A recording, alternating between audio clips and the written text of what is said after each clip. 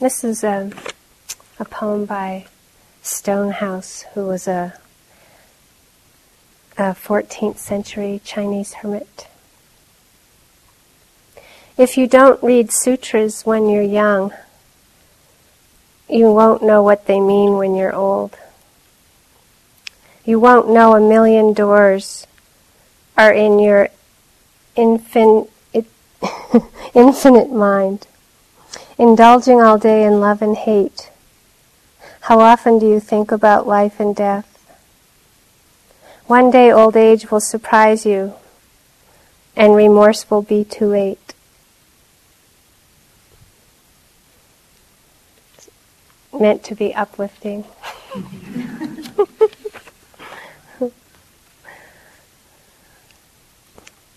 Pablo Neruda, the great Chilean poet, said, a paraphrase, but it was like, at birth, how can we consent to such smallness? And I love that way that he's expressing that. Both of them, I think, are very important. You know, it's this like, there's such this vast ocean of awareness that is possible to be in touch with. Both poems are saying that, and yet, you know, what inspires us? You know, how can we consent to being lost in greed, hatred, and delusion, and then acting from that? So the other poem is like, you know, if you don't understand this, you act from greed, hatred, and delusion. You know, by the time you're old, and you could have so much regret.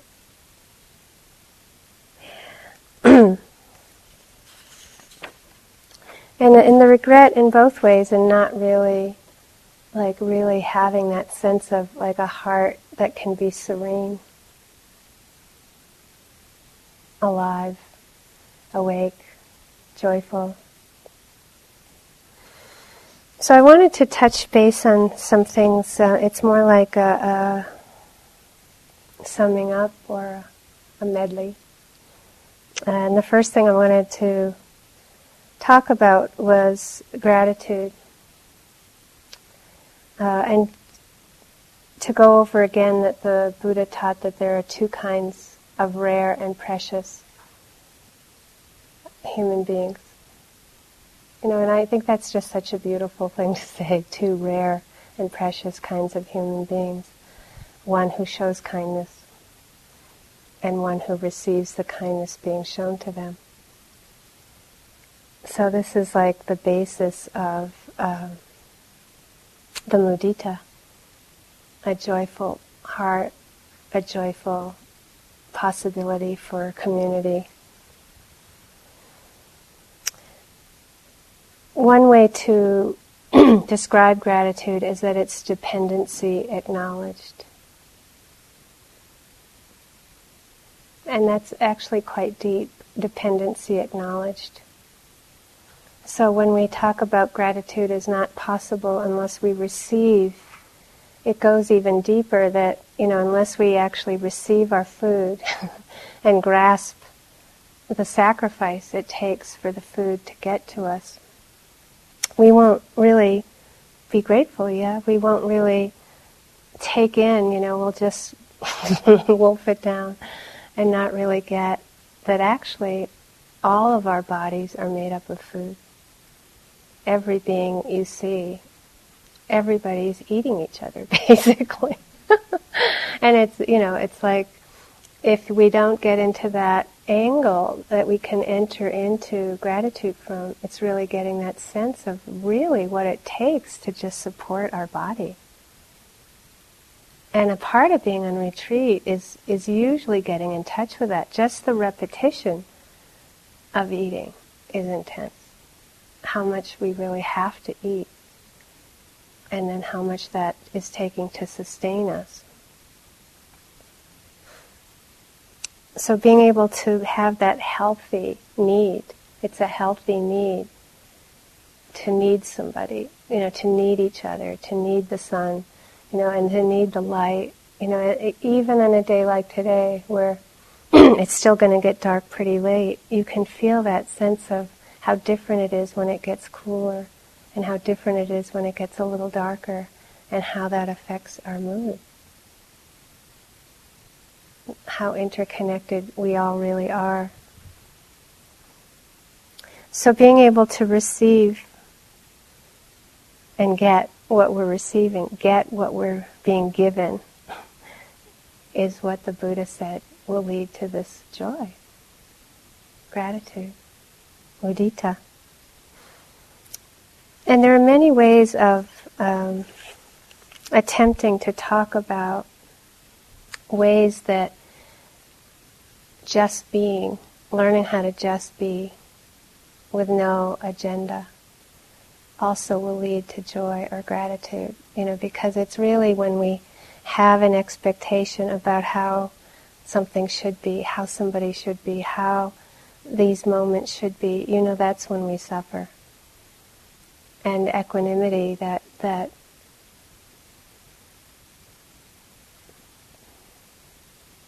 spiritual quality where there is no resistance to what's happening whatsoever. Whether it's, we say it again and again, but whether it's boredom or sleepiness or rainy or cloudy or whatever, it's just like the liberation is not dependent on the experience.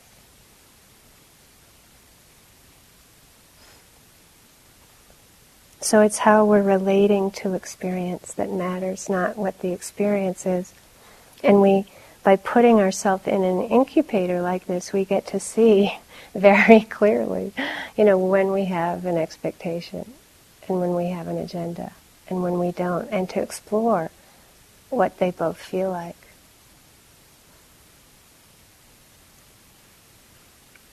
I used to define wisdom as the gradual lowering of expectation.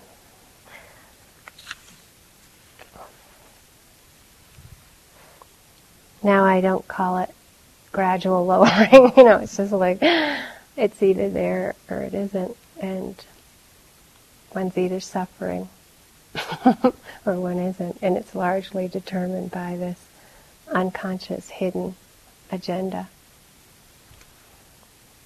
If you have the good luck to be around a little kid that is just playing and has that purity of exploration, you get the sense of why it's called joyful, to have this ability to just explore purely. And it's really when we can actually learn. And we have such a idea that learning is often academic or intellectual, rather than coming from this place of just the willingness not to know. The willingness not to know what rain is. The willingness not to know what joy is. The willingness not to know what anything is. And this isn't like meant to become a zombie or, a non-intellectual person. It's much more that one starts making space for pure exploration.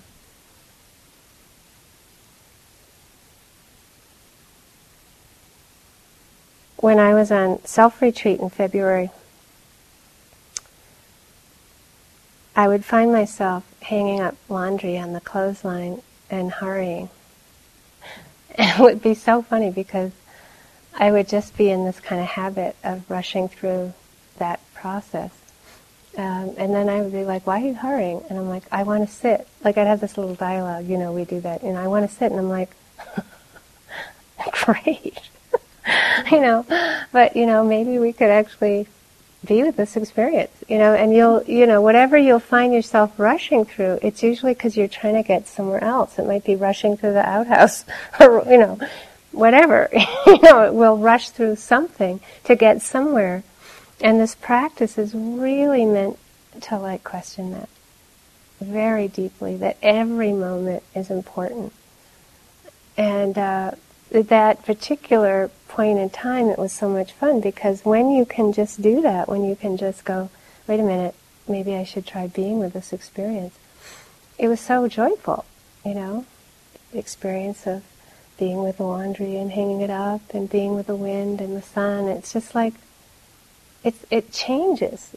And that encouragement that Stephen and I will offer you again and again to have that sense of at least seeing what that feels like. Seeing what that feels like to just stop and go, oh, maybe I could try being with this. And how different that feels from basically kind of not paying attention.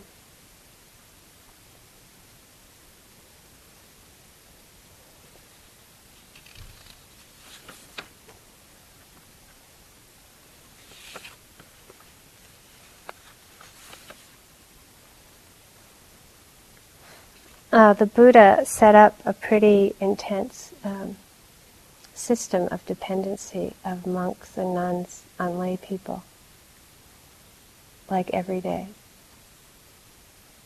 Like every day. Just imagine it, to be dependent for your food on, whatever somebody puts in your bowl. And that was what he was recommending. So it's not, we have this sense of like this fierce independence as being freedom, but actually he set up a system where lay people were really dependent on monks and nuns were really dependent on lay people.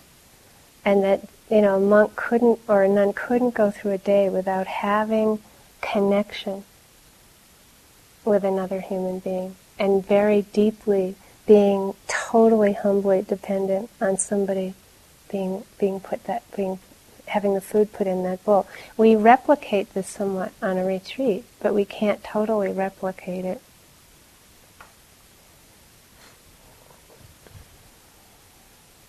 And in the Japanese language, the word for begging bowl is just enough. The translation that I've read is just enough.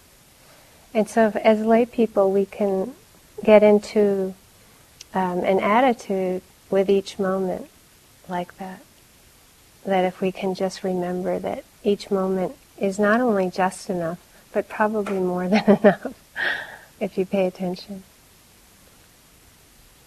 And of course, mindfulness will help us to see how judgmental we are. That is, it's not like we're trying to get rid of it as much as not be so oppressed, not buy into it. But certainly that sense that when we're tying our shoes, or when we're brushing our hair, or when we're dishing out our food, you can see all the ways that we can be judgmental, and then you can shift the attitude like, wow, if I can just be with a few moments of this is what I call manageable segments, but just try to be with a few moments of an experience, that it will be just enough. Standing up, how many times do we miss standing up because we're trying to get somewhere else, and we think, oh, standing up couldn't be possibly where I could get fully enlightened.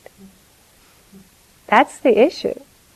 We think that if we pay attention to standing up, that's not nearly as important as when we sit down or walk, but that's not true. You can get fully enlightened eating. You can be fully enlightened with boredom. It's just like any experience. It's the quality of the awareness with the experience, not the experience. The good news is that any moment you can wake up. It doesn't depend on creating a certain set of conditions other than the attitude, but it's certainly much easier in a protected environment to really explore this and to have the causes and conditions to wake up more, because we're so much more protected.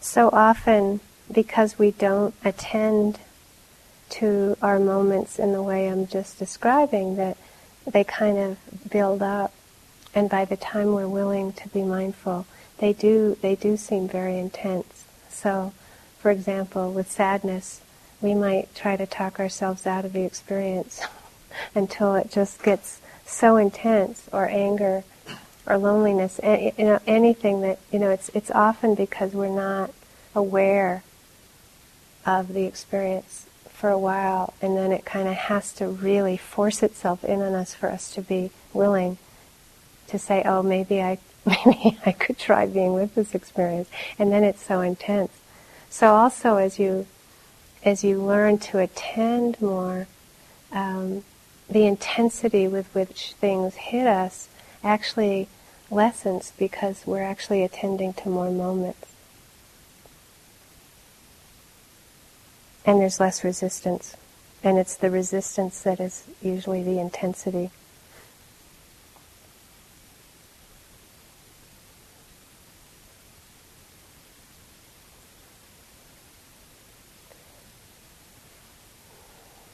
So there's this great, vast joy and sorrow in this world. And we hope that you've gotten a sense of how important it is to acknowledge both. That if we get imbalanced in either way, that we tend to be blind in one half of life.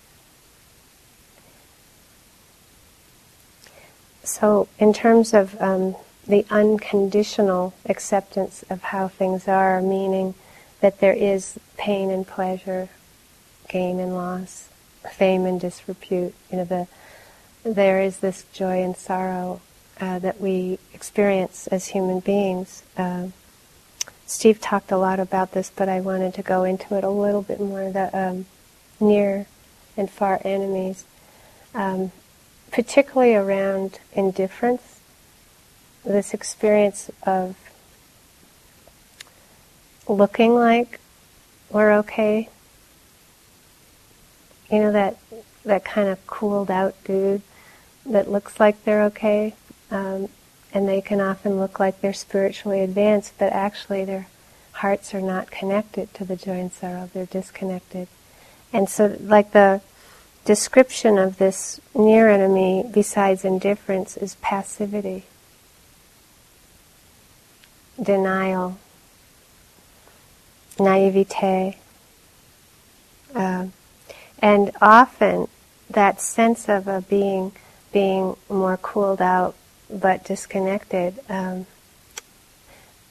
It's very important to know that that's actually an emotion. Because it's usually not seen as an emotion. The person is seen as non-emotional. But that's totally not true. It's an emotion to be shut down. So you can think of it happiness, joy, loneliness, enthusiastic, indifferent, bored. It's like there's all these different mental states, moods, and that it's just to really include that in your repertoire of emotions. So it's not singled out as something because it's part of the heart and how the heart is feeling. It's not feeling, but that's feeling. So we have this body that's so amazingly sensitive, and we have this, brain and thought process that's so amazing. We have these emotions that are so amazing. Sound, sight, smell. We are just awesome, right? I mean, really, like what an instrument that we are born into. And we keep getting surprised that we feel. And we keep thinking awakening and enlightenment means we're not going to feel hurt. I mean, no, really. I mean, it's like you got to think it out, because it really doesn't make sense when you present it this way, right? Like, would you think of enlightenment as cutting off your ear and getting rid of sound? Probably not. Would you think of it as getting rid of smell? No, etc. But when it comes to emotion, we think it means getting rid of them. The bad ones, the ones we don't want. This is something to really question. It doesn't mean that. This heart is going to feel. It's the design. It's like the heart, like the ear is meant to hear, and the eye's supposed to be seeing, and the heart's supposed to be feeling. It's like the design.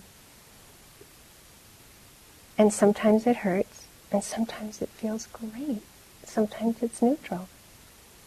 That's the design. So it's like if you start that gets dark and rainy, and for you that gets a little depressing or somber, there's nothing wrong. It's more that, is there resistance to it? Do you think you can't be with it? That's the issue.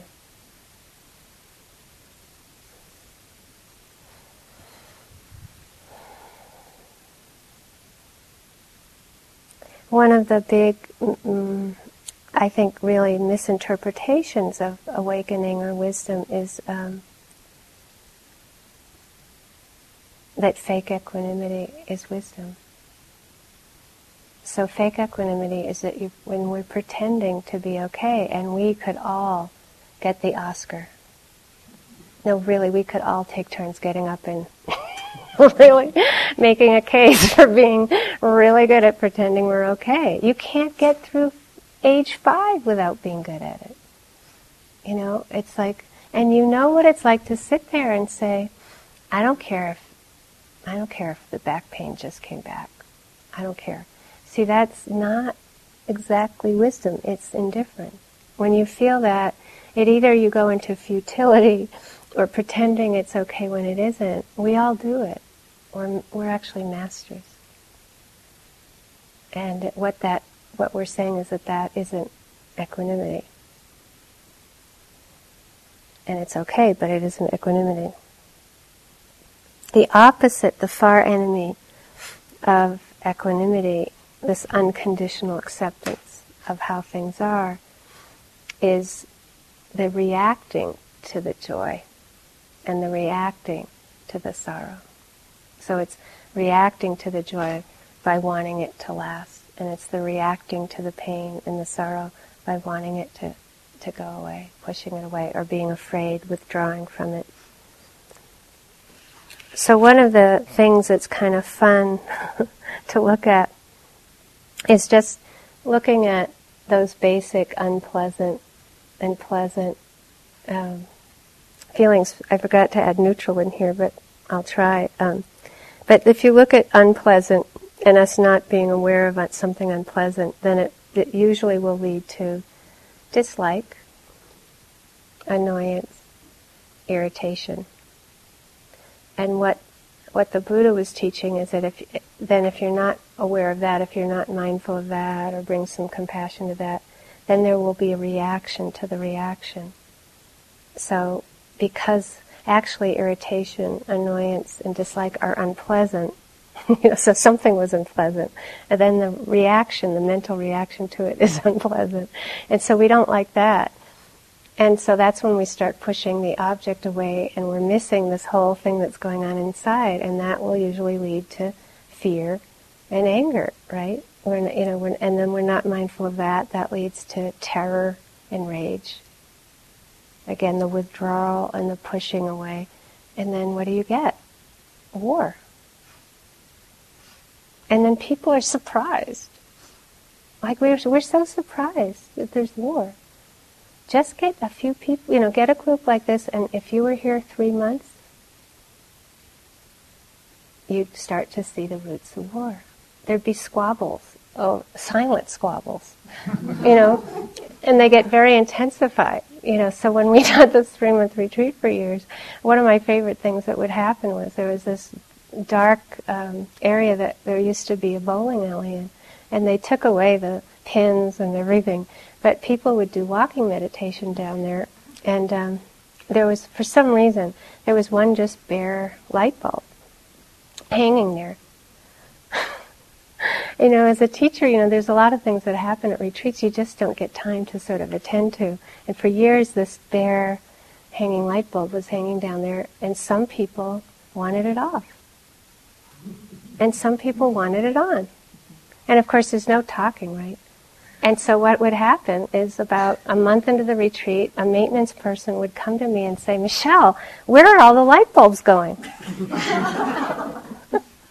I'm like, what? We don't even know this is happening, right? But it's like, that's how people were dealing with it, was stealing the light bulbs, because that's how they won, right? So it wasn't even a switch that people could walk up and go with metta, with compassion, But that's what you're meant to see. We get so surprised, but actually, that's how you start to understand how the big messes happen, and how they happen through hundreds of years.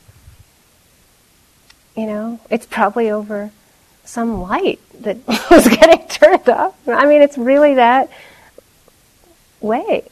Over belief systems. We are mostly at war over, you believe that, I'm going to kill you. Wow, that's crazy. But it's normal. So, you have to look at your own wars. This is why we're on retreat. Really, this is why we're on retreat. There would be window wars at this 3-month retreat. And we used to have meetings about the policy. You can't imagine how many meetings we would have about the policy. Because no one would listen to us. And when U Pandita came, it was so funny because he was just so flabbergasted. His policy was, if you walk in the hall and the window's closed, let the window be closed. If you walk in the hall and the window's open, leave it open. Interesting policy, right? That doesn't work for us in the West. We had to actually come up with, where windows were open, where they weren't, who got to open them and close them, because people wouldn't do that. Actually, people would not do that. They wouldn't walk in, and if it was closed, leave it closed. So, there you go. It's like, this is the roots of getting to look at, instead of, that person, why do they do that? It's like, oh, aversion, dislike, annoyance. Can I be with this experience instead of what? Holding on to something more pleasant. So the teaching is that you actually go to what's predominant. And if dislike is predominant, that's where you get liberated. You don't try to hold on to that nice, peaceful place that was happening before this person was driving you crazy. So it's, we do this all the time. Somebody's speaking and we don't want it, whatever it is. It's like to start taking responsibility for our own reactions. And again, I'm going to get to, I hope, this doesn't mean that we're a doormat. So this near enemy of indifference or passivity. But on a retreat, a lot of the work is around seeing our own reactions. And seeing also, do we get afraid and pull away? Is that our reaction to unpleasant? Or do we actually get aggressive? And to learn to be with those places in our own heart. And then with pleasant, we might think, oh, pleasant, and we might be having really nice sitting, but then is there liking of it? And are we identified with that? Well, we might miss that, right? It happens really quick, and then is there enjoyment? Of course, we're not saying anything is bad or wrong, we're just saying, are we paying attention to it? Are we believing it's me or mine? And if we're not paying attention to enjoyment, it's usually going to lead to clinging, and then craving, and then addiction. So again, there's that human question like, how does addiction happen? Well, you trace it back, just like with war. It's very easy. And the more you understand yourself, the more you'll understand addiction and war. You'll understand how easy it is for people, actually, and how hard it is to take responsibility for being with these states and exploring them and understanding that they're impermanent and they're not us. Anything impermanent isn't you. The body isn't you, the thoughts aren't you, the emotions aren't you. They're impermanent. They can't possibly be us.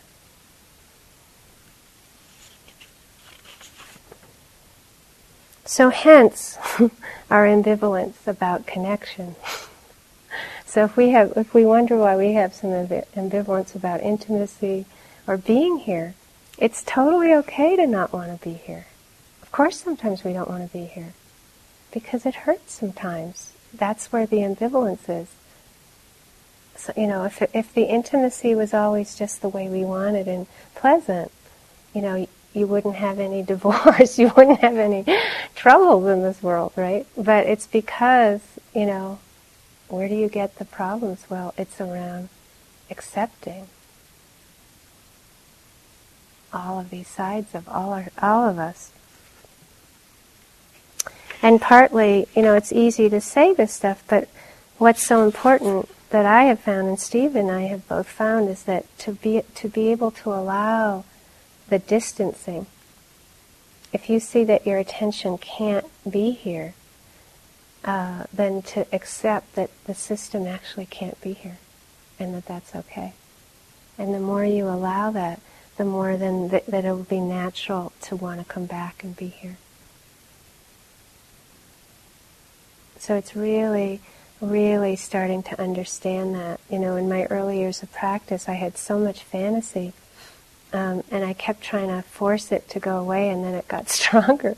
And finally I started it was like relating to the fantasy, like clouds that would come through.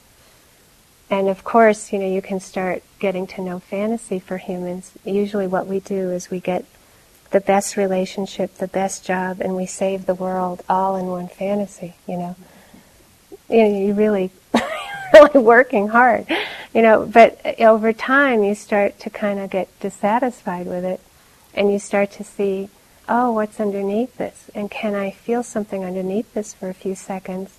Maybe the fantasy happens again, you feel what's underneath it. Then you start sending metta and compassion.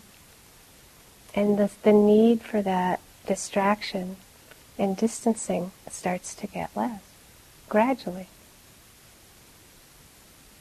Through not forcing, through understanding, through allowing what's underneath it to gradually come to the awareness.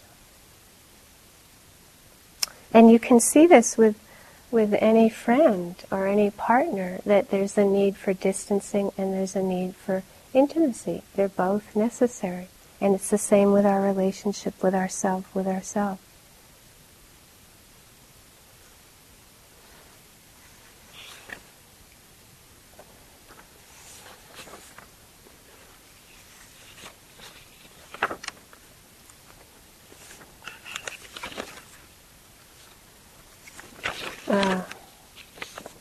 I want to kind of...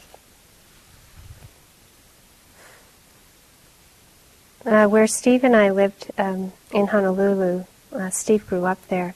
I moved there in '83, and there, where the house was, it was on a street that then you could walk across the street and go down this lane and get to this little beach.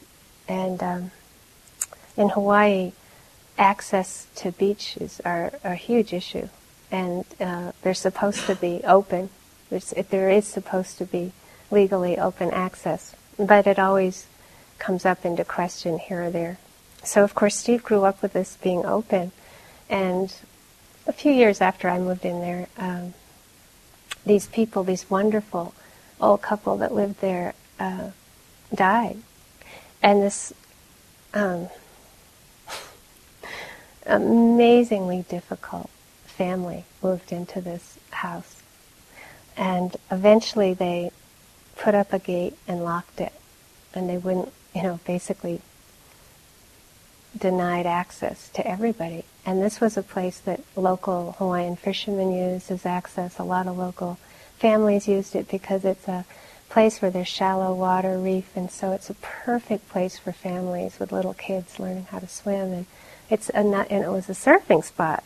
So where we lived, you'd hear all the cars pull up around 5 a.m, and the people would be waxing their boards and wake you up, and teens would hang out. And we always used to see this as a place, great, people are like doing something good,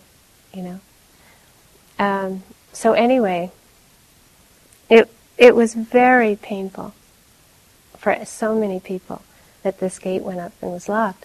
And our neighbor that lived next door eventually blew up the lock. And it was so, I thought that was so great, And everybody did, it was like, we were all so happy that he blasted this gate. And immediately 2 lawsuits went against him.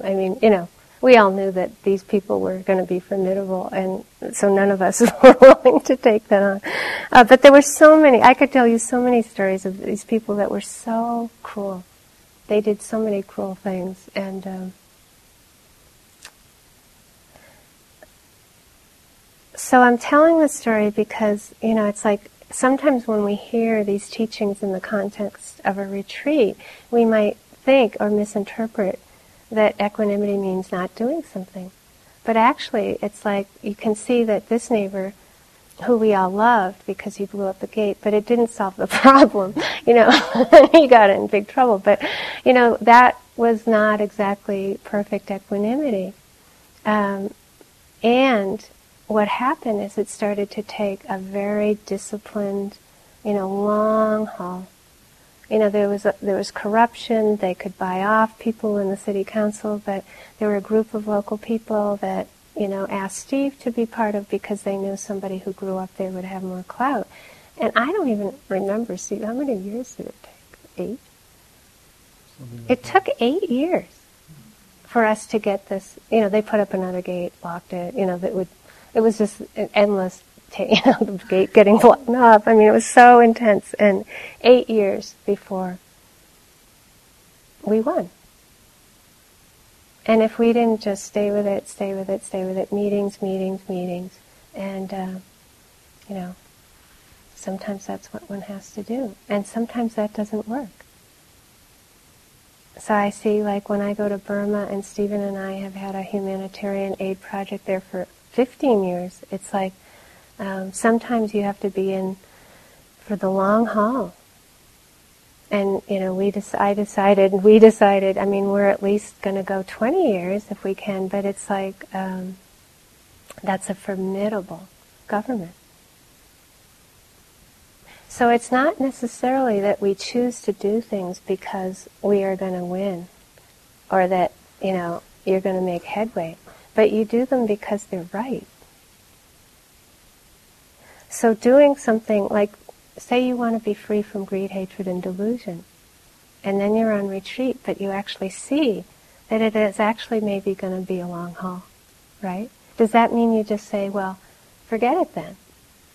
No, you do it because it's the right thing to do, even though it's formidable. And often the things that we choose to do that are really that deeply, in Hawaiian the word is pono, but it's pono, it's in harmony, it's true. They're often very difficult.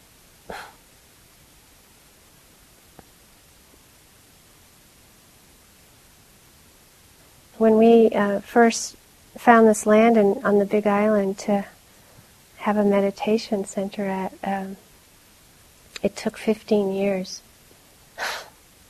for this land deal to happen, and it just, from the mainland of America context, no one could believe it. The people that first supported us, it's like they got so, forget it.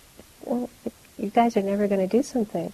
But from a Hawaiian standpoint, it wasn't that long. But from our standpoint, it was getting long, and it's taken long to, now we have some tent retreats, and we have a little kitchen, two bathrooms, 2 showers, and there was a point last year where we went to visit Nainoa Thompson's family, who they were involved in the amazing bringing back the ancient Polynesian style of navigating, and they're very the ancient Hawaiian values family. They're wonderful, and we went to visit, and I went to visit his mom.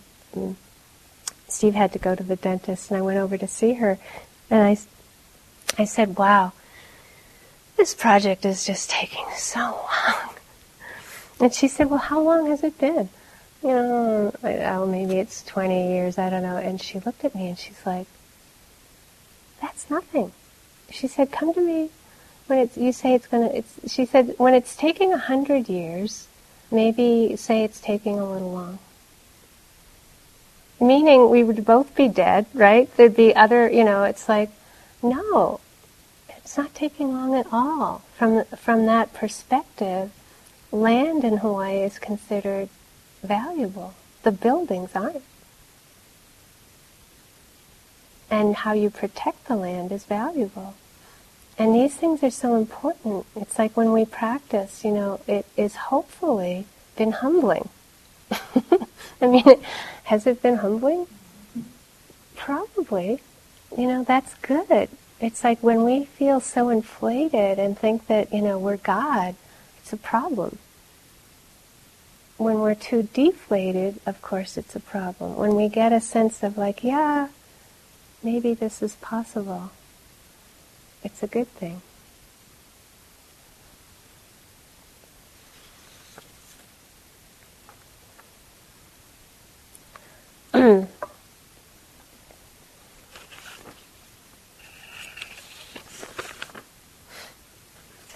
This is a poem by Robert Frost.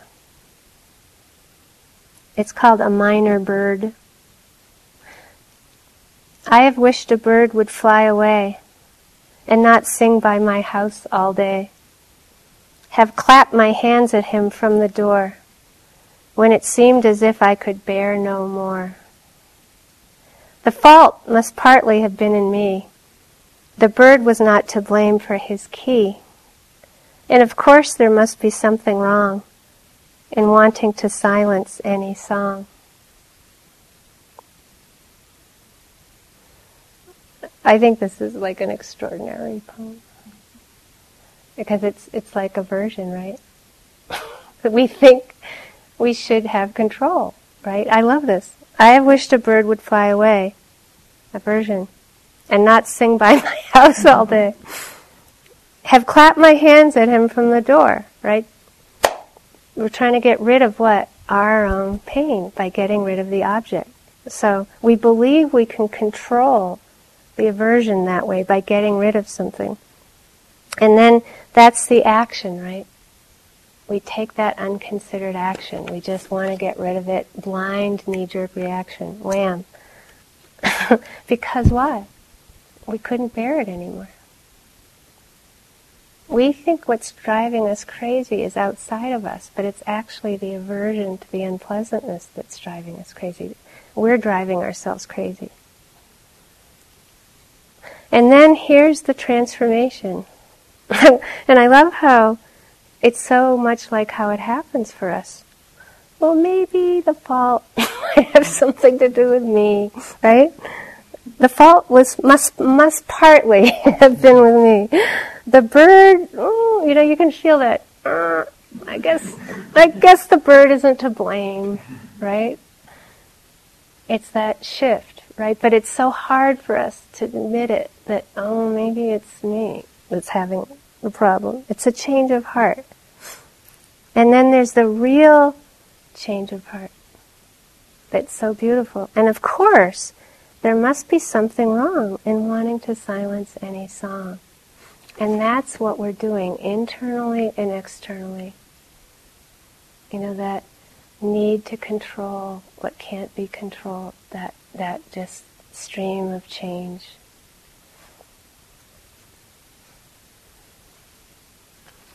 So we have this deeper change of heart. And again, to be careful that it has to look a certain way. We have a friend that was working. He works really hard and got a phone call that his house was broken into, and the police, asked him to leave his job and come to the house. And he's done a lot of practice. And as he was driving, he had this idea that he should be sending metta to the thief. And as he was driving there, he was feeling more and more bad about himself that he couldn't send metta. He called me like a couple hours later and he said, I was feeling so deficient on top of this thief, stealing something. I was feeling so deficient. And I'm like, it's okay to be angry about this. If we're angry, then you're mindful of the anger. You don't try to shift into this, Pollyanna, fake experience. Because if you can actually go, anger, It's unpleasant. It's just unpleasant. Ow, right? You can get to the ow, then you can have compassion, metta, and then maybe, eventually, you might have some genuine metta or compassion or understanding of a thief. So that patience that has to play in where we actually are honest. Real equanimity is honest. Fake equanimity is dishonest. The power of self-deception.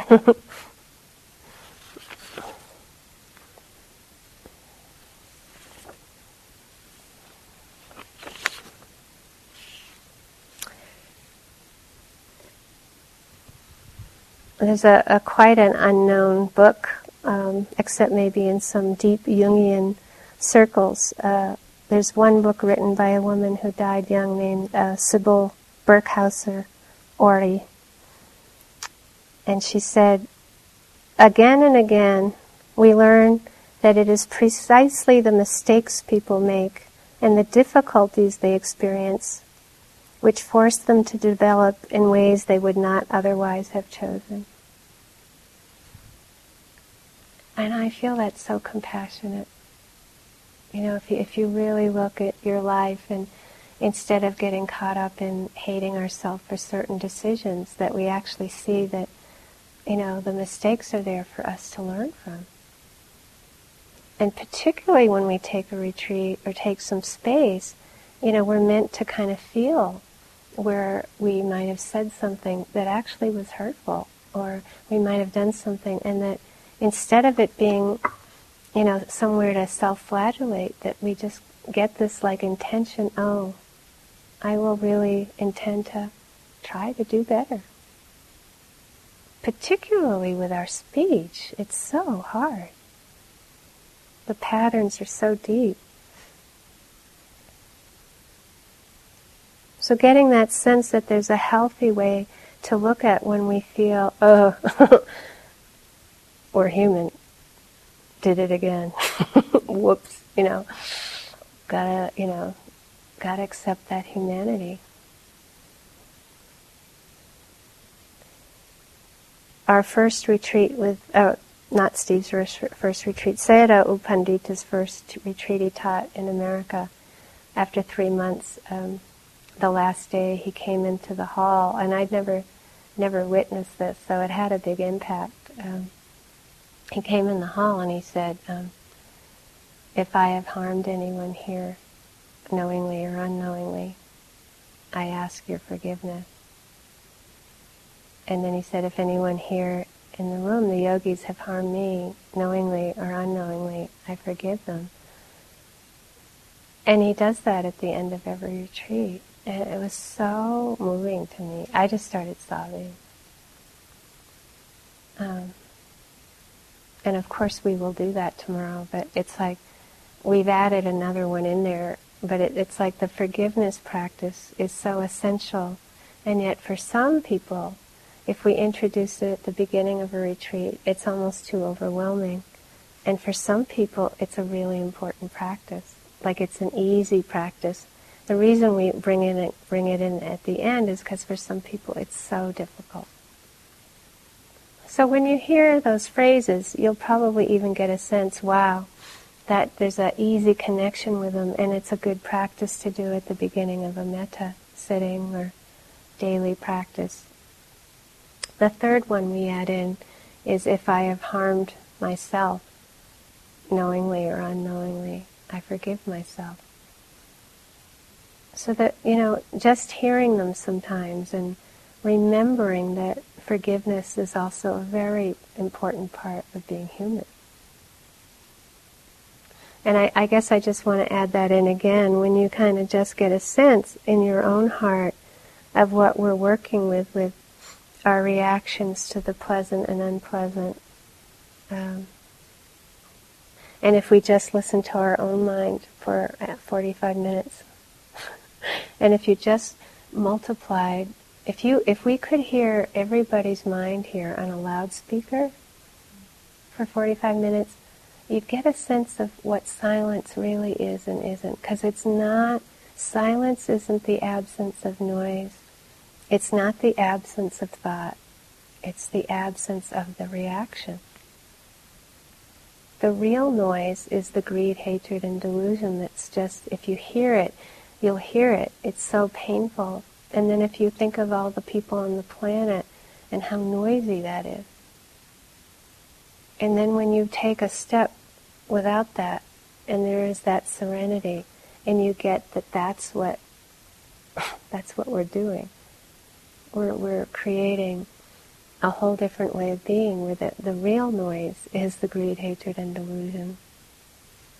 And we're not getting rid of anything other than starting to get free of that identification with it, the identification with it.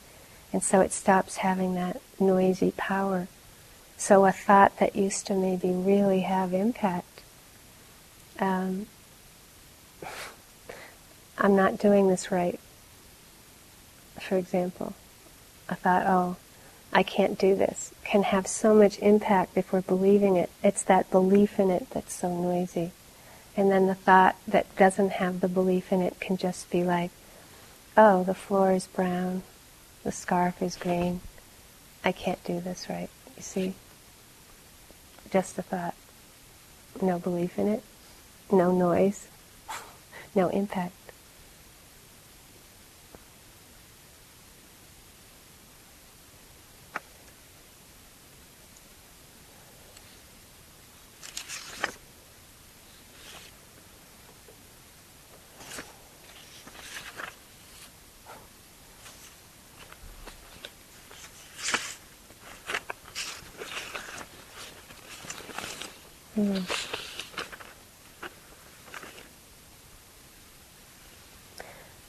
Martin Luther King Jr. said in his final sermon in Memphis, Tennessee, the night before he was assassinated,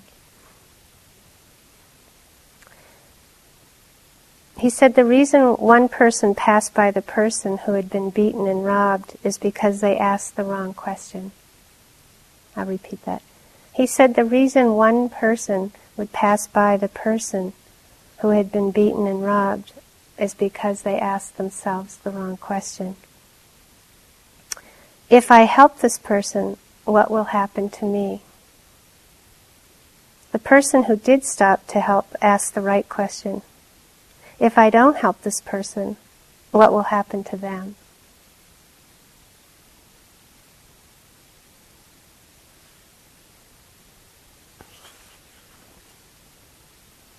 There's that unconditional love. That's the sense that we would love someone as much as we would love ourselves.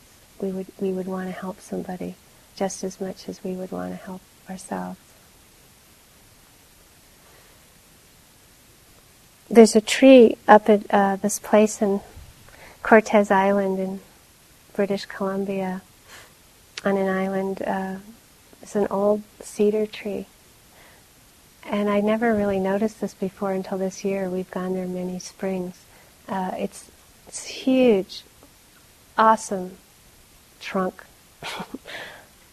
So rare to even get it to see a huge tree, an old tree like that on this planet. And if you go around from the other side where you don't walk by, you walk around, and you can actually get inside it because of a fire. So the whole bottom of this tree is hollowed out and black and singed. But if you look way up, it's like gloriously alive. It's just, and huge, like really tall where it's really alive. And I just love going in there and thinking about how burnt out I can get sometimes. And I said, this is really truly the meaning of burnt out. Like, wow. And just like grasping how resilient we are. And resilient nature can be if given a chance. It's like, oh, it's such a perfect metaphor. And you just get a sense like when you first came here and we listened to your interviews, there's such a sense of weariness. And you won't probably hardly remember that, people come back to retreats from this space. Not from the first few days, from the last few days, from the sense of like, just that sense of like how it's possible to feel. And that it's good to feel like this, it's important.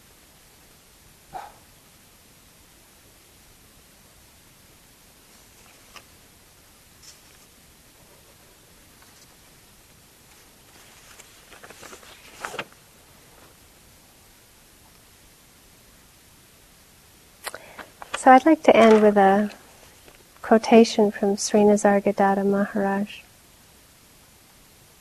The question to him is, it's very difficult to abandon words. Our mental life is one continuous stream of words. And he said, it is not a matter of easy or difficult. You have no alternative. Either you try or you don't. It's up to you.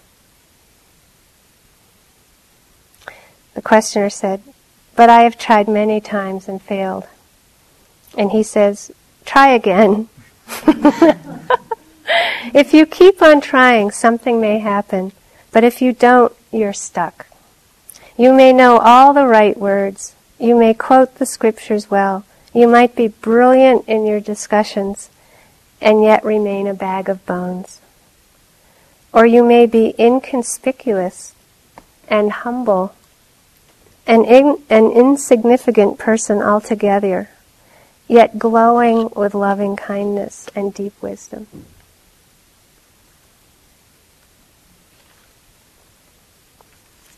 Which would you rather choose? Let's sit for a minute.